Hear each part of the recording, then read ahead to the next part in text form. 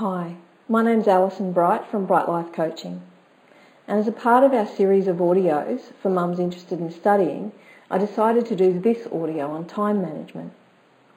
Time is limited, it's finite. We know that, but do we really get it? We can always make more money and meet new friends. But once 1 minute, 1 day of your life is gone, it's gone, and there are no second chances. So how you manage your time is pretty important, I think. Time management involves planning well and then putting the plan into action. This particular talk gives you tools for planning your time. To plan your time well, you need a clear list of priorities. Pareto's law states that 80% of your results will come from 20% of your efforts. It's worth working out which 20% of your tasks are worth putting time and energy into. Make a list of those 20% of the tasks that will get you closest to your final outcome. These are your priorities.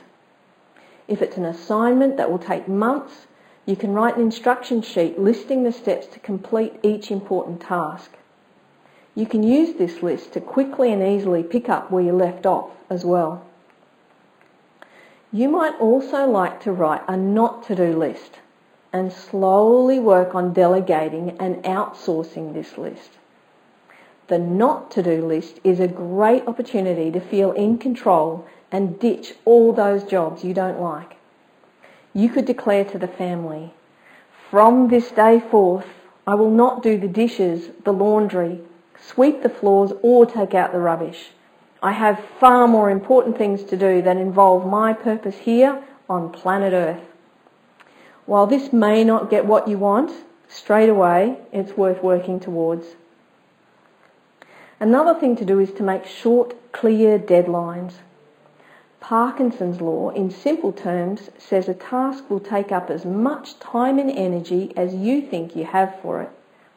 If you think you've got 2 months, the job will take you 2 months.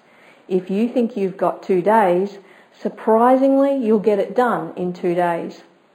I use the timer on my phone to give myself a time limit on small tasks. Your goals and deadlines also have to be realistic.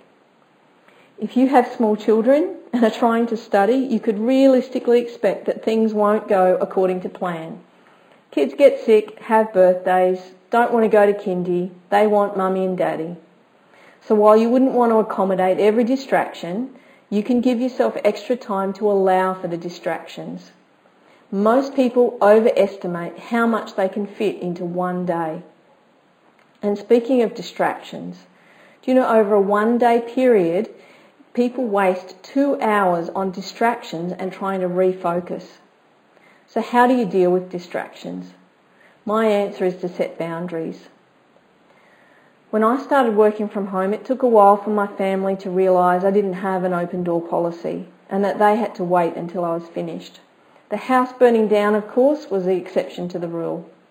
And the more I followed through on my boundaries, the more they respected them and took me seriously.